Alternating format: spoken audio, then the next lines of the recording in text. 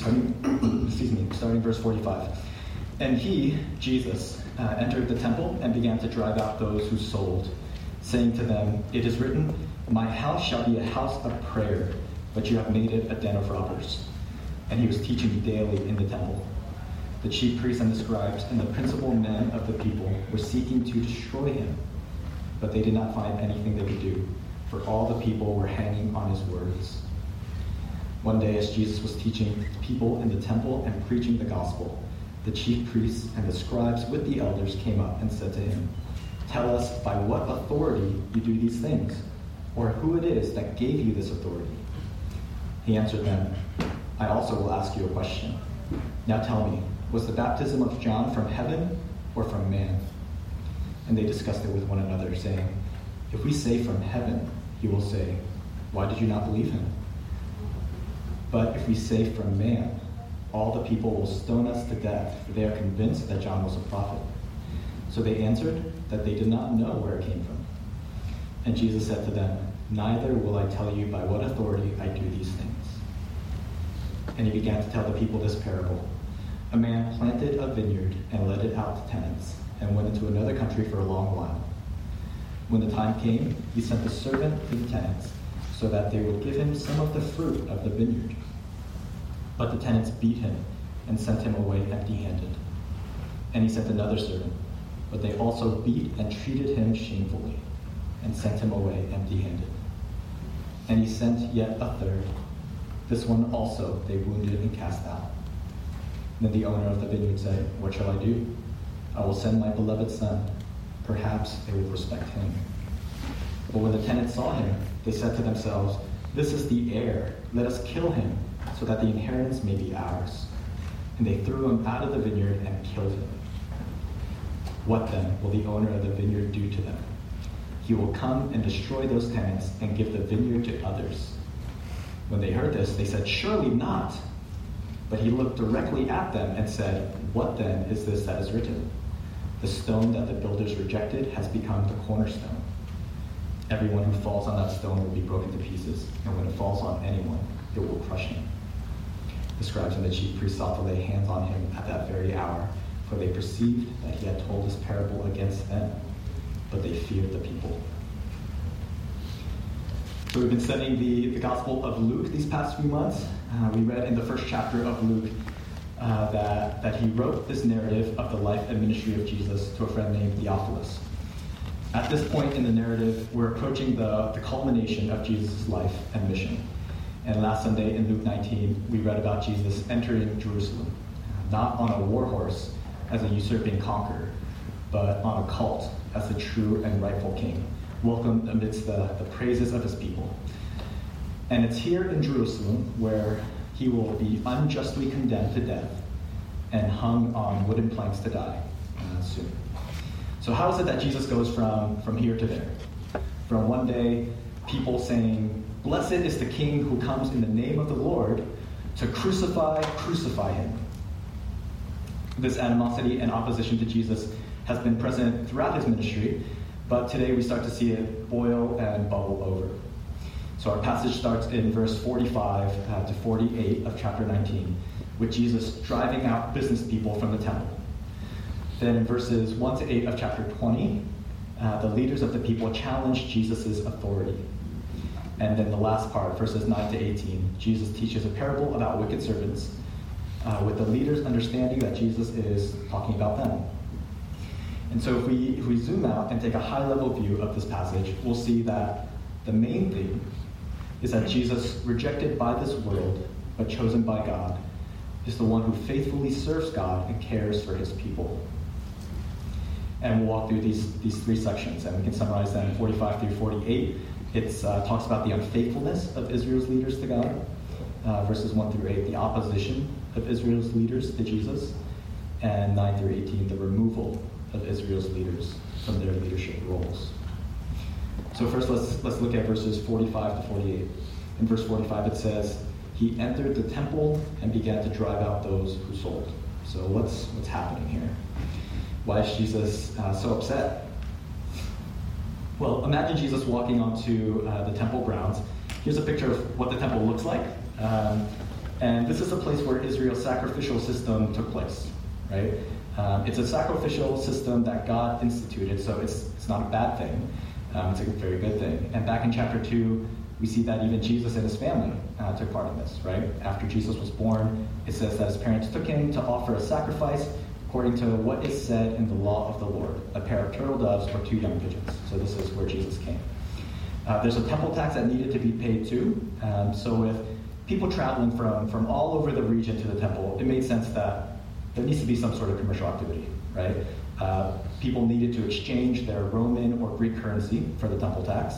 And people who didn't bring the extra luggage of a bunch of animals for sacrifices, they would need to buy them there. So it's not these things in themselves that Jesus is reacting against, but it's the manner in which they're being done. Verse 46 gives us clues into what's happening. So it says, saying to them, "It is written, my house shall be a house of prayer, but you have made it a den of robbers." Jesus is referencing 2 Old Testament passages here. First, he's referring to Isaiah 56, verses 6 through 7. So it says, "And the foreigners who joined themselves to the Lord to minister to him, to love the name of the Lord and to be his servants. Everyone who keeps the Sabbath and does not profane it and holds fast my covenant. These I will bring to my holy mountain and make them joyful in my house of prayer. Their burnt offerings and their sacrifices will be accepted on my altar. For my house shall be called a house of prayer for all peoples." And the other passage it refers to is Jeremiah chapter 7. It says, "Behold, you trust in deceptive words to no avail. Will you steal, murder, commit adultery, swear falsely, make offerings to Baal, and go after other gods that you have not known, and then come and stand before me in this house, which is called by my name, and say, 'We are delivered,' only to go on doing all these abominations? Has this house, which is called by my name, become a den of robbers in your eyes? Behold, I myself have seen it, declares the Lord." So God wanted his temple to be a place where people could know him, the awesome God of all creation, the righteous God of justice and purity, the compassionate God of love and tenderness. He made it so that anyone, even people outside of Israel, could come and enjoy him in his temple. But the leadership of Israel had failed to fulfill God's intentions for the temple. Looking back at this picture, so there's the temple structure in the middle, and the open space around it, around the main structure, was designated as the court of the Gentiles. So that's where people who were not Israelites could come, could pray, could seek God. But instead of that, the leaders had allowed the merchandisers to set up shop there. So, how easy would it be for you and for me to seek God in prayer in the middle of Quincy Market, right? Very busy, loud. It's not very considerate. And maybe the leaders just didn't care about the Gentiles. Maybe they thought, who cares if they don't have a place to pray? They're not us Israelites. It doesn't matter. Maybe they thought it's not a big deal for God. Right? Maybe they said the temple's a pretty big space. It's a lot of space here. I'm sure people can find somewhere to pray. Just pray at home. What's the big deal? So the leaders had allowed this temple to become a den of robbers. This idea of a den of robbers refers to a cave or a house or a gathering place. So it's not the place where robbers go to do their robbing. It's their hideout. It's their home. It's their refuge. It's where, after they go do their robbing, they come back and they retreat to escape justice and to relax. So that's what this den of robbers is here. The Jewish leaders in verse 47, it says, "The chief priests and the scribes and the principal men who sought to destroy Jesus, they had made the temple a home for the wicked.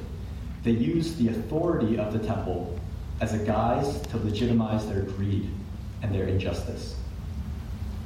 This group of people presented the elite of the nation. So it talks about the chief priests. These were the people who were born into the priesthood. So by birthright, they could serve at the temple. The scribes were the legal experts. They had received advanced education. They were the religious professors, if you will, of that time. And the principal men were those born into noble Jerusalem families. Maybe they were rich, maybe they were well-connected, Maybe they had prominent ancestors who did great things in Israel's history. But together, this group represented the social and religious elite. But instead of using their authority and position to serve God and his people, they chose to serve themselves. Back in chapter 11 of Luke, we read about them.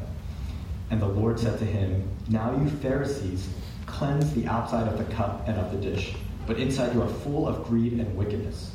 You fools, did not he who made the outside make the inside also? Woe to you Pharisees, for you tithe mint and rue and every herb, and neglect justice and the love of God. These you ought to have done without neglecting the others. Woe to you Pharisees, for you love the best seat in the synagogues and greetings in the marketplaces.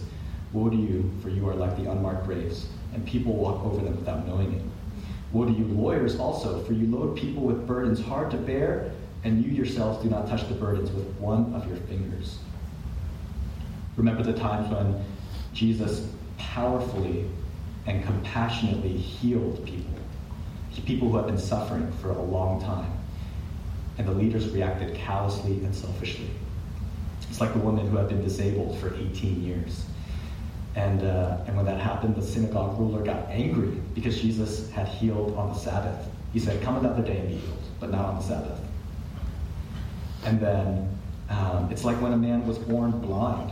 He had been blind all his life. And when Jesus healed him, the Pharisees, they failed to believe that Jesus came from God because they disagreed with him. They hated him. And then the healed man explains to them, if this man were not from God, he could do nothing. But the leaders answer him, "You were born in utter sin, and would you teach us?" And they cast him out. So they're insulting him. They're saying, "What do you know? We're the educated people. We're the leaders." So placed in this position of power and privilege, the leaders prove unfaithful to God and to his people. But Jesus sees what's happening. And in a relatively small but significant act, he drives out the sellers from the temple. It's similar to how he drove out demons from all the people that they had possessed. Jesus renews the temple for its intended purpose. This doesn't go well with the leaders, as you can imagine. So let's look at the next section, verses 1 through 8. Jesus is again in the temple, and it says that he's teaching the people and preaching the gospel. The priests, scribes, and elders hate his guts, and they're looking for opportunities to trip him up, right? To embarrass him, to discredit him. And so what they bring to him is, while Jesus is preaching the gospel, they question and challenge his authority. What's the source of your authority? What or who enables you to teach like you do? They might have thought that they had Jesus trapped, because in their society, they had the monopoly on authority. They were the center, and Jesus was a nobody, right? He wasn't born into the temple priesthood like the chief priests. He wasn't highly educated like the scribes. He grew up a carpenter's son, right? Very blue-collar work. And he wasn't born into a well-to-do family or neighborhood, but he grew up in a town called Nazareth. And one of his disciples, the way he put it when he first heard about Jesus, he said, "Can anything good come out of Nazareth?" Right? It's like, this place is no good. But man's ways are not God's ways, and Jesus doesn't have the credentials required by the elite, but he is the eternal Son of God. And so Jesus reframes the question and turns it back to them, and he asks, "Was the baptism of John from heaven or from man?" So the baptism of John, this refers to the whole ministry and message of John that we read about early in Luke. And from heaven means from God, right? It has divine authority. And the opposite being from man. It's just something that humans have made up. Jesus wasn't trying to dodge the question here. He's not looking for an easy way out. It is actually a common way of speaking amongst the Jewish rabbis during this time, of speaking with counter questions, right? That's how you dialogue. And actually, if we dig deeper into what Jesus said, we see that it's connected to the original question. Remember that John's ministry was meant to prepare the way for Jesus. Therefore, declaring that John's ministry was from God would equate to declaring that Jesus' ministry was from God, right? So there's a connection there. But that's a big problem for the leaders, because they hadn't accepted John's ministry. They rejected it. just like they were rejecting Jesus. But the passage reveals that they're not actually concerned with what they did. They're not concerned with an honest answer. What they really care about is what the people think and what the people will do to them, right? Not what they did and what they think. So they're caught in a dilemma. They can't backtrack and say, actually, our previous position was wrong. John was sent by God, because then they would be criticized, right? Why didn't you accept him? So they don't want to do that. They want to save face. But they also can't say that John wasn't a prophet from God, because that's what the people believed. And they believed it so much so that if they disagreed, they might consider it blasphemy and stone him to death, right? So they're caught between these two options. They choose option 3, which is no comment. We don't know. It's a safe answer, but it's a self-condemning answer. Because they should know. That's their job. They're the leaders of Israel. They should understand God's heart and God's purposes. They should perceive when someone is from God and when someone is a con artist. By saying we don't know, they're disqualifying themselves from serving as the teachers and protectors of the people. But they're not concerned about that. It's not a big deal. They just care about themselves. And so, in response to their answer, Jesus refuses to answer their question. At least in the way that they will, and for the time being. Because, again, if we look a little deeper, by referring to John and his ministry, Jesus is implicitly answering their question about divine authority, right? Because everyone accepts that John is a prophet. So by pointing to him, Jesus is saying, I'm coming from the same source. And the upcoming parable, he makes another reference to his divine origin. And so he does, again, implicitly answer their question. Let's look at this last passage, or last section, verses 9 through 18. So this talks about the removal of Israel's leaders. Looking at this last section, starting in verse 9, we read the parable of the wicked tenants, which points to the removal of Israel's leaders as the caretakers of God's people. To quickly summarize the parable, a man owns a vineyard. He travels far away for a long time, and he has tenants who work the ground. So the tenants have the opportunity to harvest the bear fruit. He sends 3 separate servants to gather some of his fruit, because it's his land. But each time, these servants are beaten and sent away empty-handed, until finally the owner, he sends his beloved son, who is killed. And the point of the story is that these wicked servants, these wicked tenants, will be destroyed and their responsibilities given to others. The components of this parable have real-life equivalents. So the man who owned the vineyard is God. The vineyard is Israel, or God's people, which applied to us today refers to us, the church. The fruit of the vineyard refers to good fruit, produced in the lives of God's people. These are the outworkings of faith and obedience in our lives. The tenants responsible for caring for the vineyard are Israel's leaders, and God charges the leaders of his people to nurture and care for them so that they produce good works in their lives. The servants who are beaten, who are sent and beaten, are Old Testament prophets. So though they're sent as God's representatives, they're disrespected, they're mistreated, and there are a lot of these prophets in Israel's history.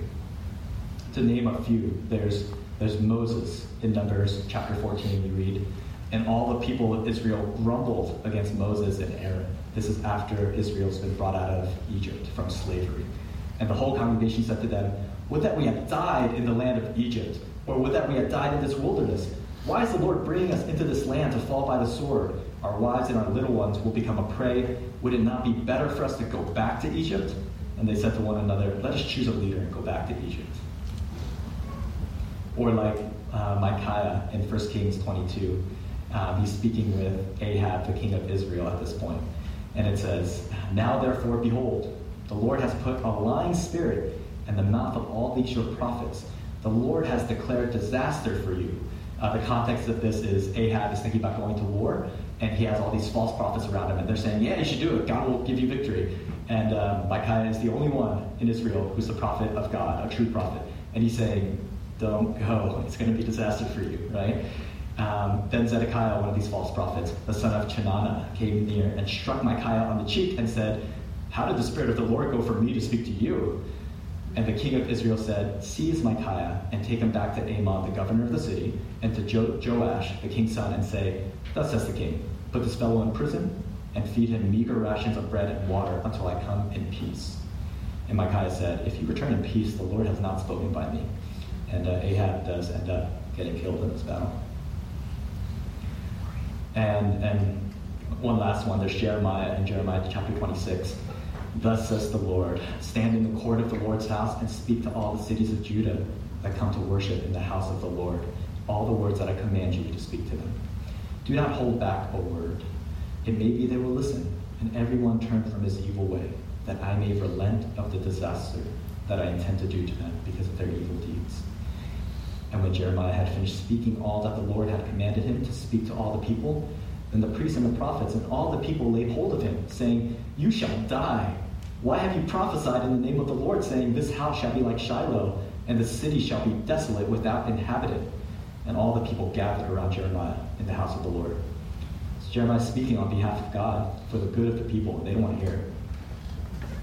Again and again, God sends his servants, the prophets, to his people to warn them of sin and to instruct them in the way that they should go, in his ways.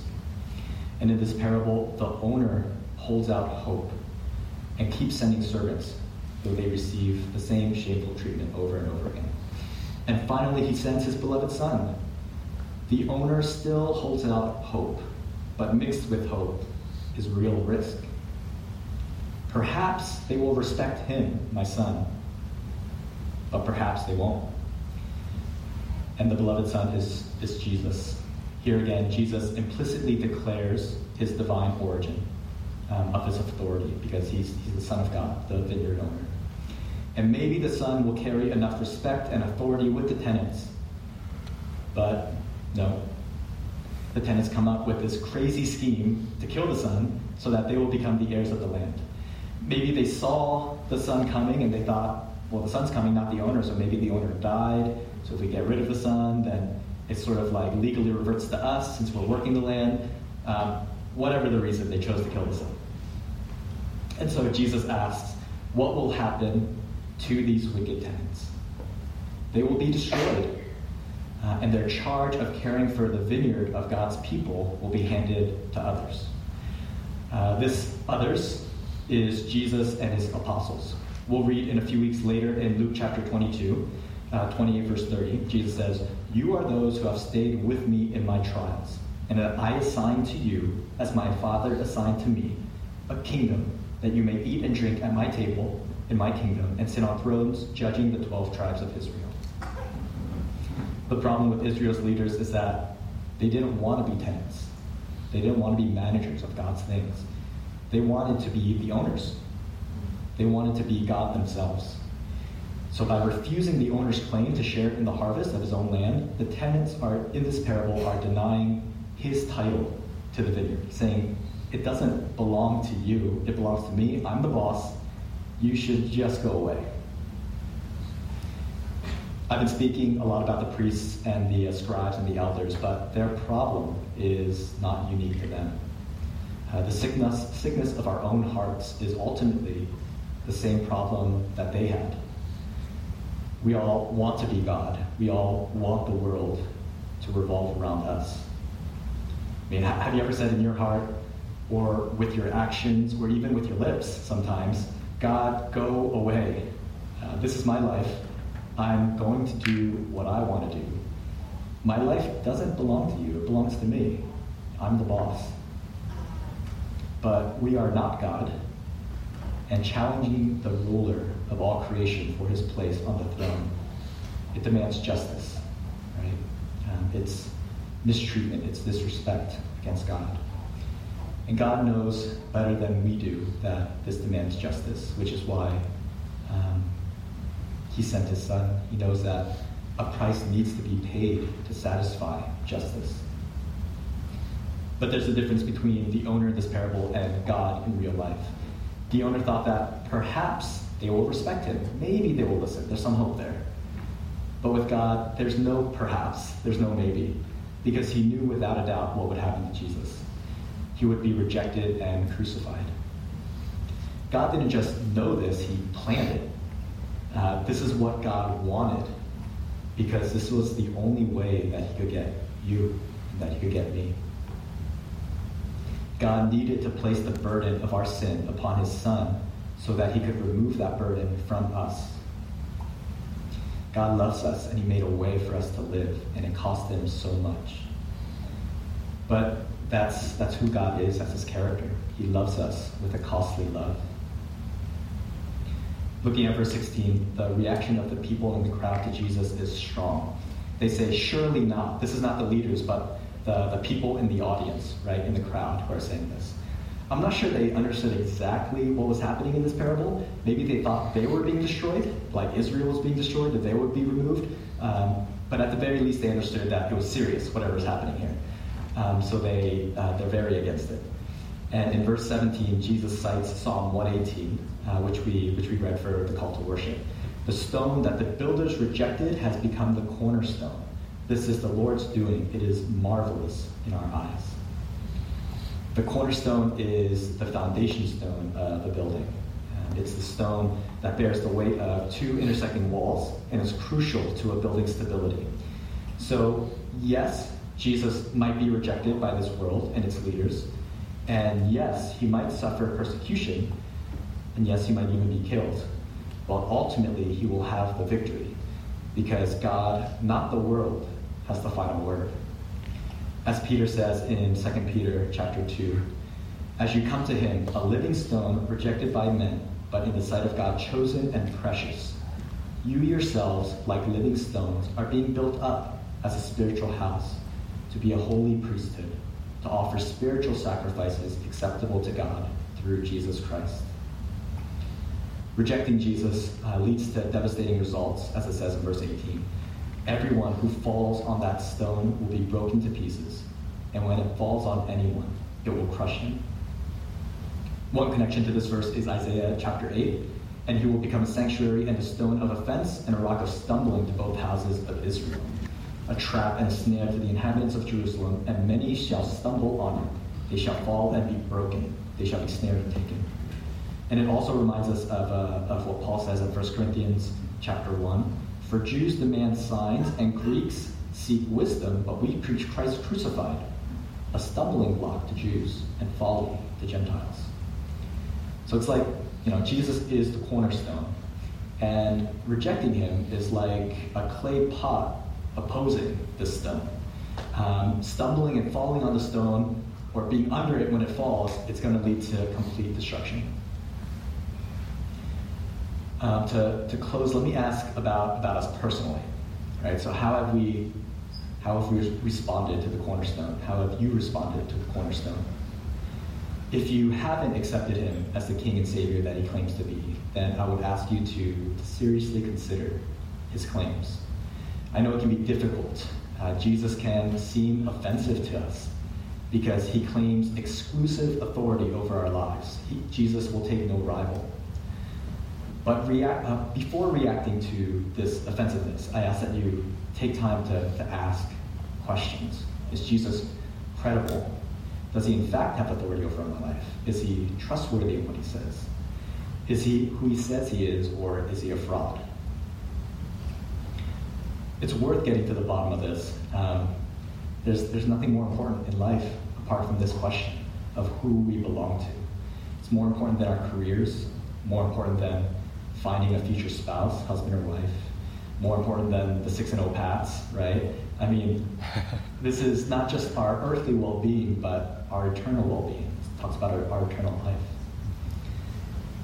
For those of us who have connected ourselves to Jesus, to the cornerstone, by trusting him, I would ask us, do our lives reflect this decision, or does it indicate something different?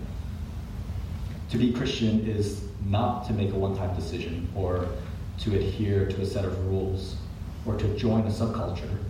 It's to enter into a vibrant relationship with God that grows and grows like any healthy relationship does. And what does this look like in real life? It looks like a growing trust in God. That's the foundation, trusting God.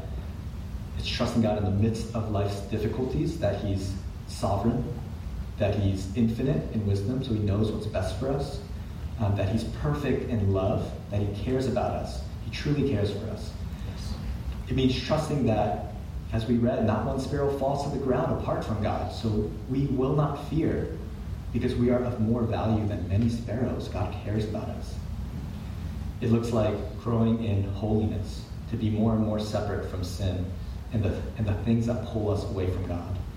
Holiness is this idea of being separate, right? As Paul says in 2 Corinthians 7, since we have these promises, beloved, let us cleanse ourselves from every defilement of body and spirit, bringing holiness to completion in the fear of God. And we also read in Hebrews 12, strive for peace with everyone and for the holiness without which no one will see the Lord.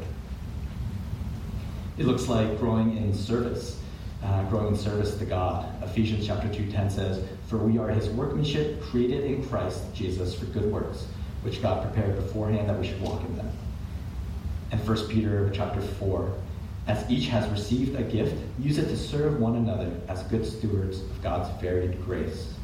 Whoever speaks as one who speaks oracles of God, whoever serves as one who serves by the strength that God supplies, in order that in everything God may be glorified through Jesus Christ. Growing in our relationship with God, doesn't happen automatically. It's not easy.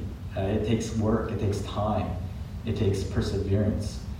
In Philippians, we read, therefore, my beloved, as you have always obeyed, so now, not only as in my presence, but much more in my absence, work out your own salvation with fear and trembling, for it is God who works in you, both to will and to work for His good pleasure. So we're working out our own salvation, but God works in us, both to will and to work for it. In Colossians 1, Him we proclaim, warning everyone and teaching everyone with all wisdom, that we may present everyone mature in Christ. For this I toil, struggling with all His energy that He powerfully works within me. This is Paul speaking. So this makes sense, right? The good things of life take work. I mean, if I want to have an easy life, I wouldn't have a family, I wouldn't be married, I wouldn't have a job, right? I'd be playing PlayStation all day, eating like Taco Bell and Doritos, right? I don't know how I afford all those tacos, but I want the good things of life. So I go to work, I study as I need to, I invest in the relationships with people I love, and my relationship with God takes work too. So if you're a Christian, the question is, does your life reflect that you are connected to Jesus, the cornerstone, and it's ever growing? Are you bearing good fruit in your life? This is an important self-assessment to make, because otherwise you might just be a really good chief priest or scribe. Jesus loves you. Jesus cares for you. And while we and others have failed to faithfully serve God, Jesus faithfully fulfilled God's plan to save us from our sins. Though the world rejected Him, God chose Him, and He's the one who leads us and protects us and nourishes and cherishes us. And so that's the Lord, that's the cornerstone. And may we all cling tightly to our wonderful Savior evermore. Please pray with me. Heavenly Father,